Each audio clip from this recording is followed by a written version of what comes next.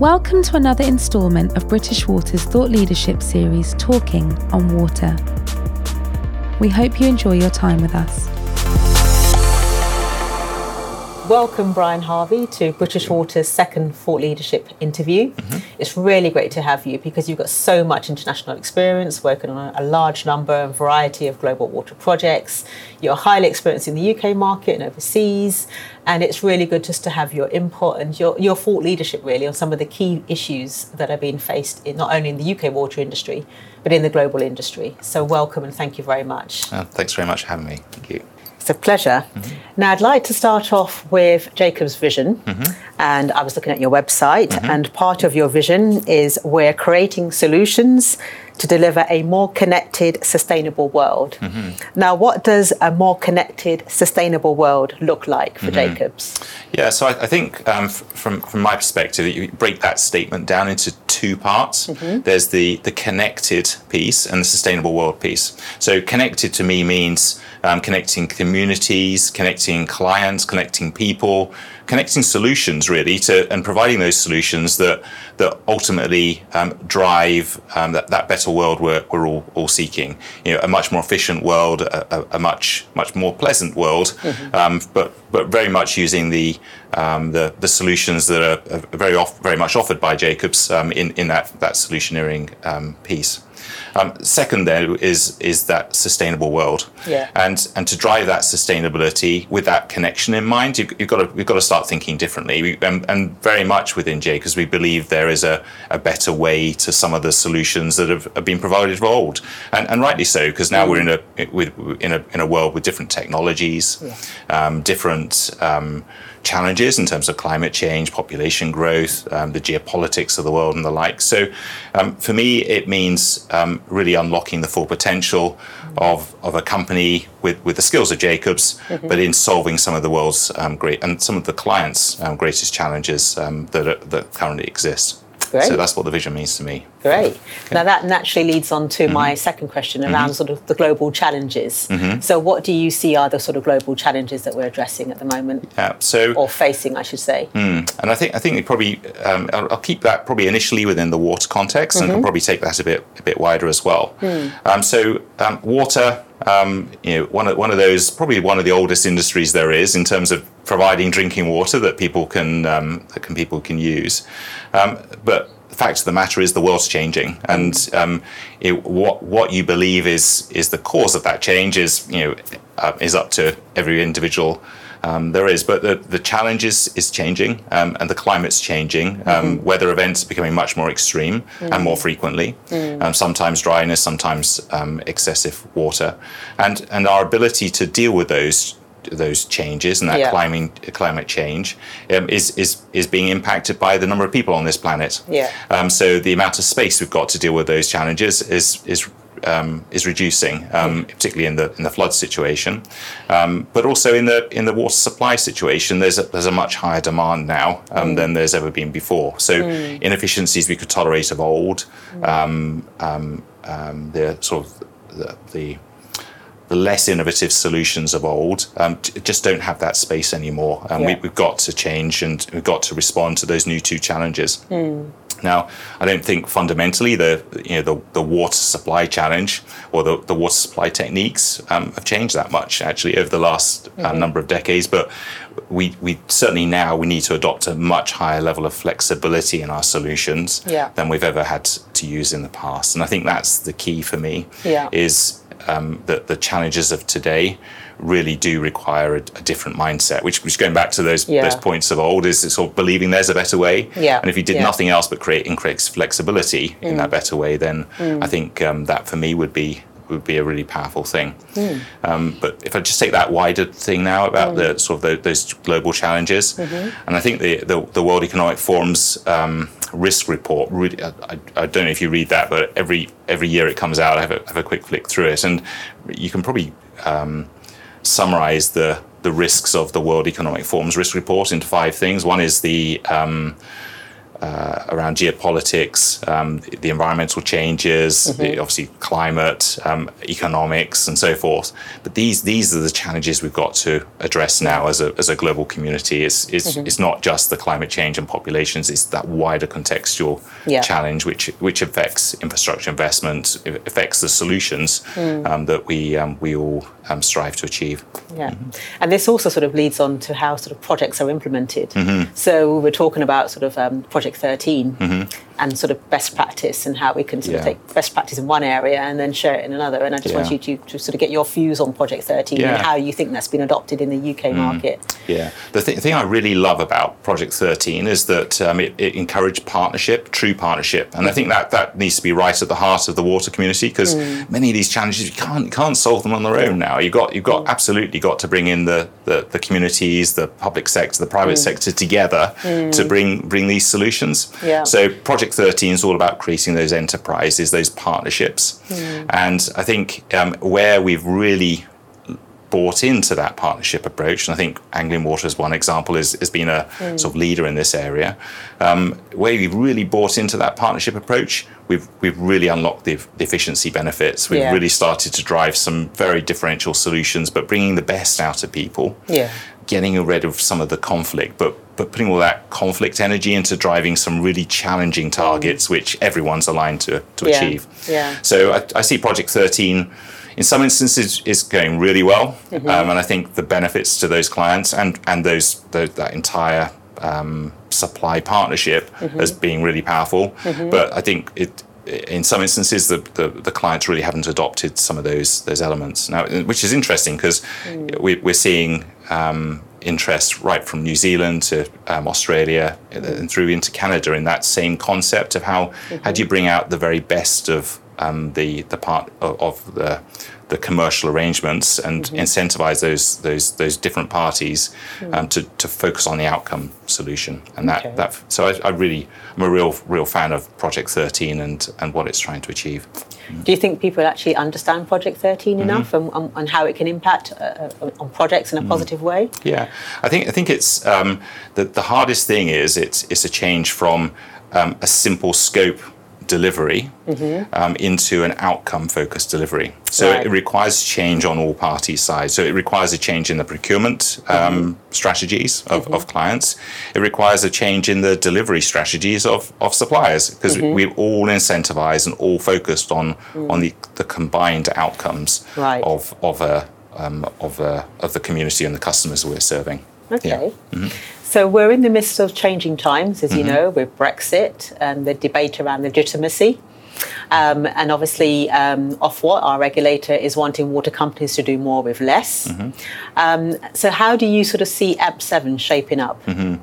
Yeah, I wish I had a crystal ball. I could answer that with absolute clarity, but I'll keep it a little bit high. I think no question this AMP7 period is going to be one of change, and I think we've started to see some of that change already. There's change going on in some of the business case submissions through the various responses between Ofwat and those respective companies. I think there's going to be change of suppliers. So even if you just focus on that, back to the Project 13 example, if those suppliers are able to engage and partner in a Project 13 way, they'll gain traction in some areas. But I think that I always see the various AMP cycles as just a moment in time. Right.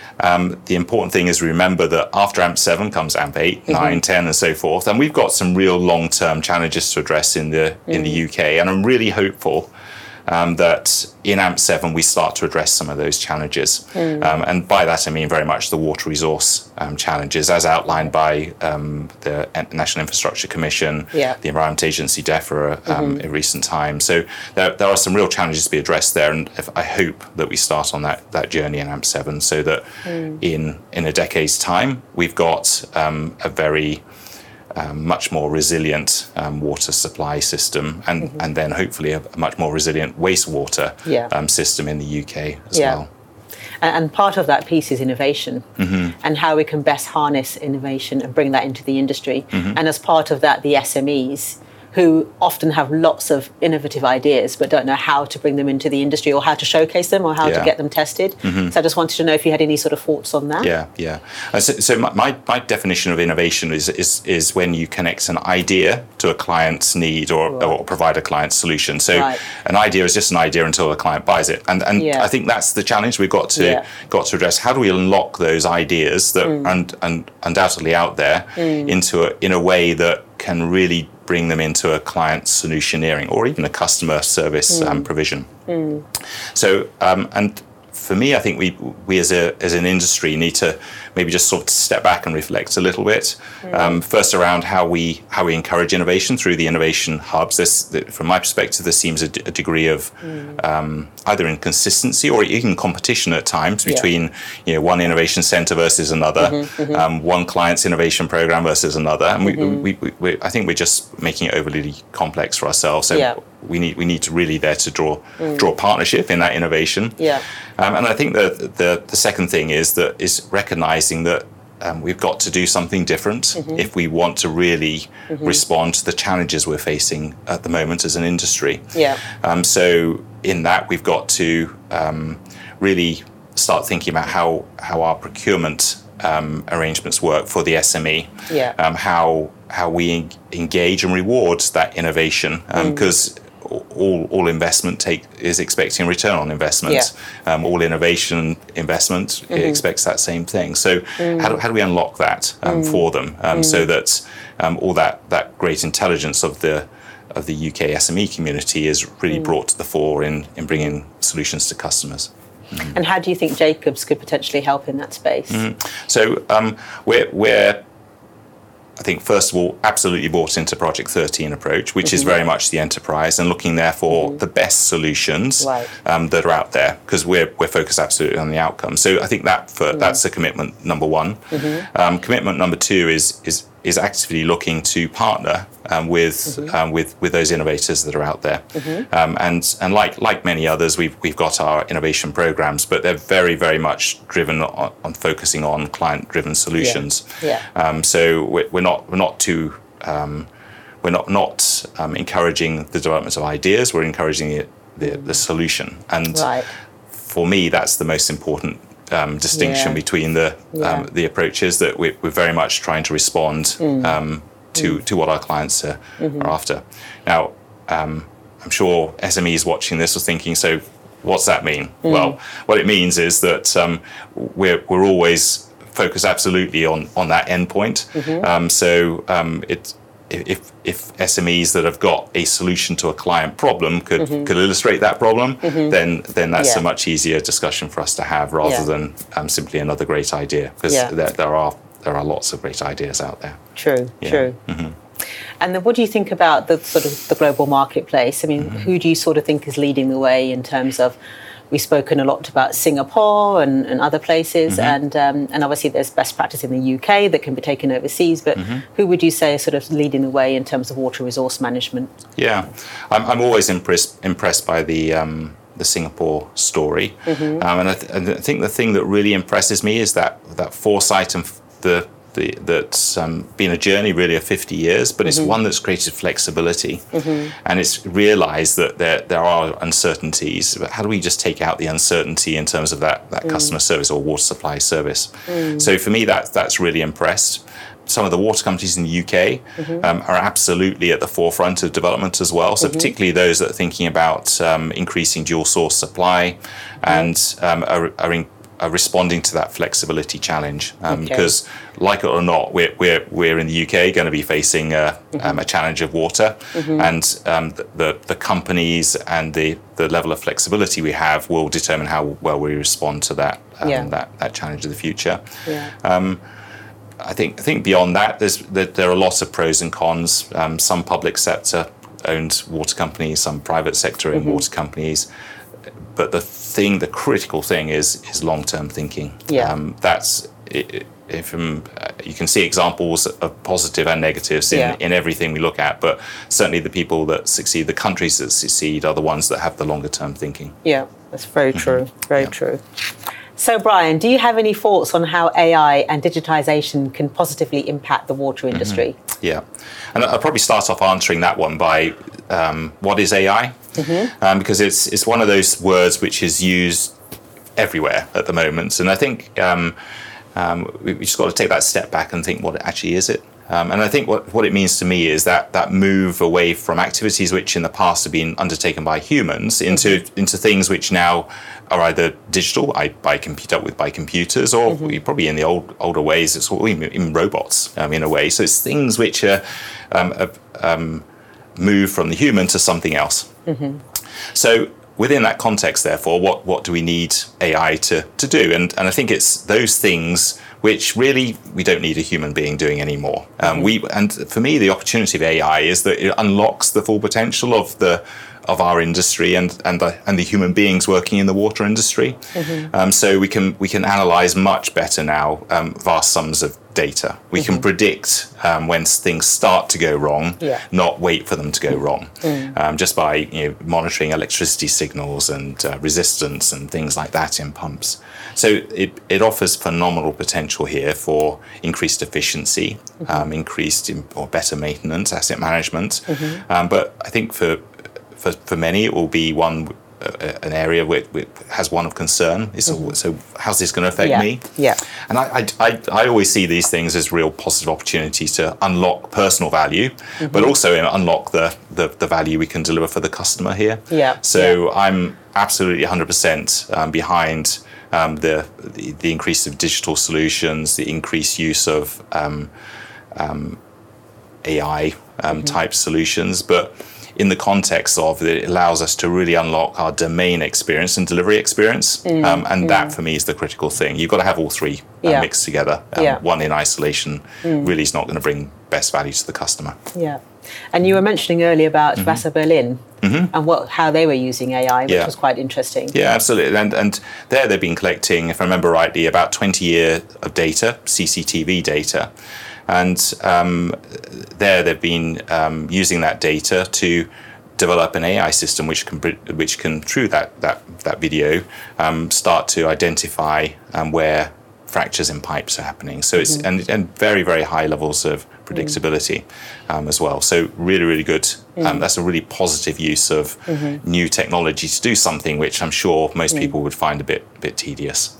So really great material there. And it's all about really sort of delivering a better service to customers, which is very much about one of these sort of key Ofwat focus areas. And around that is the sort of value of water and how we as an industry can sort of get that message across to not only our sort of key stakeholders and partners, but also customers. How do they understand the value of water?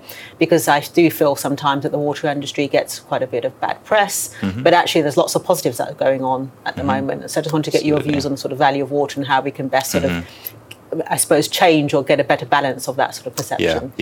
And I think it is very much perception. I think phenomenal value is being delivered every day. And if you think of what would happen if it weren't for the water industry, there'd be millions of people in hospital every day with waterborne disease type challenges. And so I can't remember who said it now, but I certainly remember hearing from maybe one of the Singapore clients, the like, that really we should think of ourselves as a public health industry. And we are bringing phenomenal health through supply of fresh, clean drinking water and dealing with waste water every single day. We're bringing that value to the world community. So that's the value that's being created by our industry. But the challenge now is, how do you recognise that value? And easy for me to say I know, but I think a barrel load of water, which is roughly what we use, the equivalent of a barrel of oil, but a barrel of water is what we use every single day as about 150 litres of water every day to meet our water needs. And we're getting that for roughly £1, $1. It's very, very nominal expense in the overall scheme of cost of living at the moment, particularly here in the UK. So I personally think it's high value, a high value service, but we've got to start helping communities understand their part in really unlocking the value of water, because there's no way we can solve all of these challenges. And I think the NIC put it really, really nicely. It's a combination of dealing with leakage, better water management, so personal use of water, and also creating new water supply. And if we really want to unlock value, those are the three challenges we've got to address. And everyone's got a role to play in that. And also there's sort of a piece around the sort of natural environment. So whatever we're doing, we're taking into consideration the natural environment. And that, again, is very much the key. So important. It's keeping that balance. And the more flexibility of resource we've got, the more balanced we can be in our response to challenges of the future. If we've only got one tap to turn, we can only turn that one tap. If we've got multiple taps to turn, as I think Singapore phrase it, then we've got much better ability to deal with all the demands on our water supply, from agriculture to the environment to people's drinking water and industrial use and so forth. Great. So, Brian, what would you say is your call for action for the water industry? I think the first point is really reinforcing that value point we've just been discussing. We've absolutely got to continue to push the value equation on the water agenda. And it's not just about the value of how much we drink today, but it's the value we create in how much we drink tomorrow, and that continuity, resilience of supply of tomorrow. So that's the first point. And now to do that, we've got to be thinking much longer term. I think there's been some phenomenal reports by NIC, Water UK, DEFRA and the Environment Agency and so forth. And these reports make it really clear that we've got to do something with a longer term horizon in order to address some of these challenges. And yet we're still focused on a really short term horizon when we're planning those responses. So we've got to open our eyes to those things. And I think that probably the last thing would be really unlocking the full potential of the technology that's there now, and not doing it in a way just to drive out cost, but so that we can unlock the full potential of the professionals in the water industry. And to do that, though, we've got to really break some of the legacy barriers, some of the legacy approaches that we're all too used to working in. So it goes back to almost the Jacobs vision here, that we've got to connect and provide that better sustainable solution for the long term. And the only way you do that is by believing there is a better way, which I firmly do. Good. And so what do you think British Water could do? I think it's sticking on that value point again. Not so much the value of water, but unlocking the value of the professional, unlocking the value of the industry. So it's by encouraging that change. We've got to drive out wasteful activity, which take up so much energy, and divert innovation, divert investment. So I think one of your excellent pieces are on the cost of a typical AMP cycle is just diverting too much money away from the things which really count on innovation, technology, and so forth. So one of the challenges we have in the water industry at the moment is that we've got an ageing workforce. There's a lack of diversity. We need to bring people through and get them trained so that all that sort of knowledge that could disappear in the next sort of 10 to 20 years is not lost. And we were talking earlier about STEM and the importance of STEM and getting people through engineering and getting them to think about the water industry and necessarily not other sort of engineering fields. So what's your thoughts on that? I think that's, for me, is one of the critical things that we as an industry have got to address. And we with Jacobs are really proud to be strong supporters of and have many STEM ambassadors across the UK. So that commitment to the next generation is absolutely there in my mind. But add to that then this need for change. And we've got to, as you rightly say, increase the diversity. But we've got to be much more inclusive of the way we address some of the challenges. And so combine STEM with, say, arts. And there seems to be a growing trend out there which have picked up recently in relation to STEAM. So the STEM plus the A in the middle. And that's really, really important, because I think if we're going to address some of the challenges of the future, we need to be much more inclusive of some of the new ways of thinking, things that we can learn from the natural environment, things that we can learn from the digital environment. And so therefore we've got to have a workforce which is ready to address all of those things. So STEM really, really important, but add to that as well. And for us really to get the best out of it, I think we've got to be even more inspirational in encouraging and talking about how we can include and get more from our industry, rather than always on the back foot, stepping back and responding to the challenges all the time. Yeah. And I think for me, that's the opportunity in the moment of now, is that we've got so much we should be proud of, that let's engage the new communities through the STEM programs and the like, but let's start talking more positively about all the great value that we're doing as an industry, because that, I think, will then start attracting everyone into what I've found is a really, really attractive and really exciting industry for the last 30 years or so. And this sort of comes back onto the point about perception. Yeah. Because one of the sort of terms that came up recently at an event that we had, our annual lunch, and I love the phrase, is a citizen scientist. Wow. So you've got more sort of citizens sort of maybe, or people sort of buying maybe sensors and monitoring their own sort of water quality. And I suppose that sort of is coming up a bit more strongly in terms of sort of customer engagement and making sure customers are satisfied. So how do you sort of see how the sort of citizen scientist fits in the sort of collaborative piece, and partnership piece? Yeah. So I see that as a really positive thing. People, citizen scientists, and there's lots of other phrases out there we could use, but there's so much that basically means energy. People want to invest their own personal time in solving this particular challenge. So I think the challenge back now on the industry is, why can't we explain what the best thing they could do to help us all address some of the water challenges? So it's back to that NIC report again about water management, better management of our water resource. So let's provide people with the tool and the knowledge that they need to respond to that challenge of the NIC, and that will then help us all become a much more resilient UK water industry.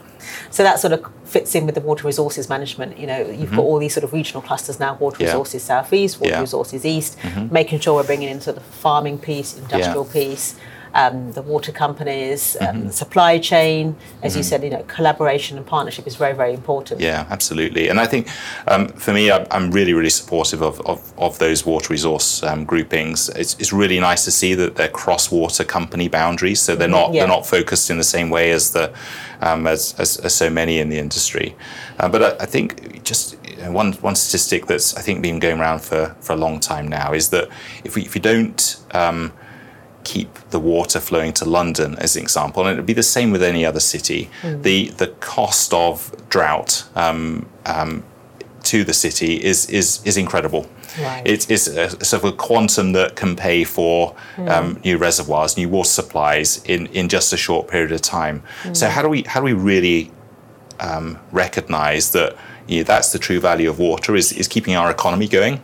And I think it was a DEFRA report that said that it's in the order of £300 million a day. That's the cost of not having a water supply to London. Right. And that's a very big statistic and a very big number, and that going back to our value discussion earlier, that's the value equation of water. Is not having it, you certainly realise what the cost is. If you've got it every day, it's almost taken for granted.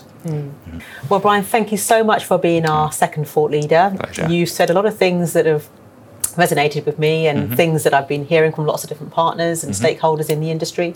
And I think one of the things that really sort of impacted me was the value of water and how important it is for us to sort of change perceptions around that. And that's one of the things that as British Water we want to sort of help to partner with you and others to make sure that people do understand what the value of water actually is and what the benefits are of the water industry, to help sort of reshape that sort of discussion or help inform it so that there's a more sort of balanced perception in terms of what the water companies are doing, the supply chain and the other key stakeholders, so that it's not just a sort of negative perception, which sometimes I think the water industry has. So thank you very much. Yeah, pleasure to be here. Thanks for having me.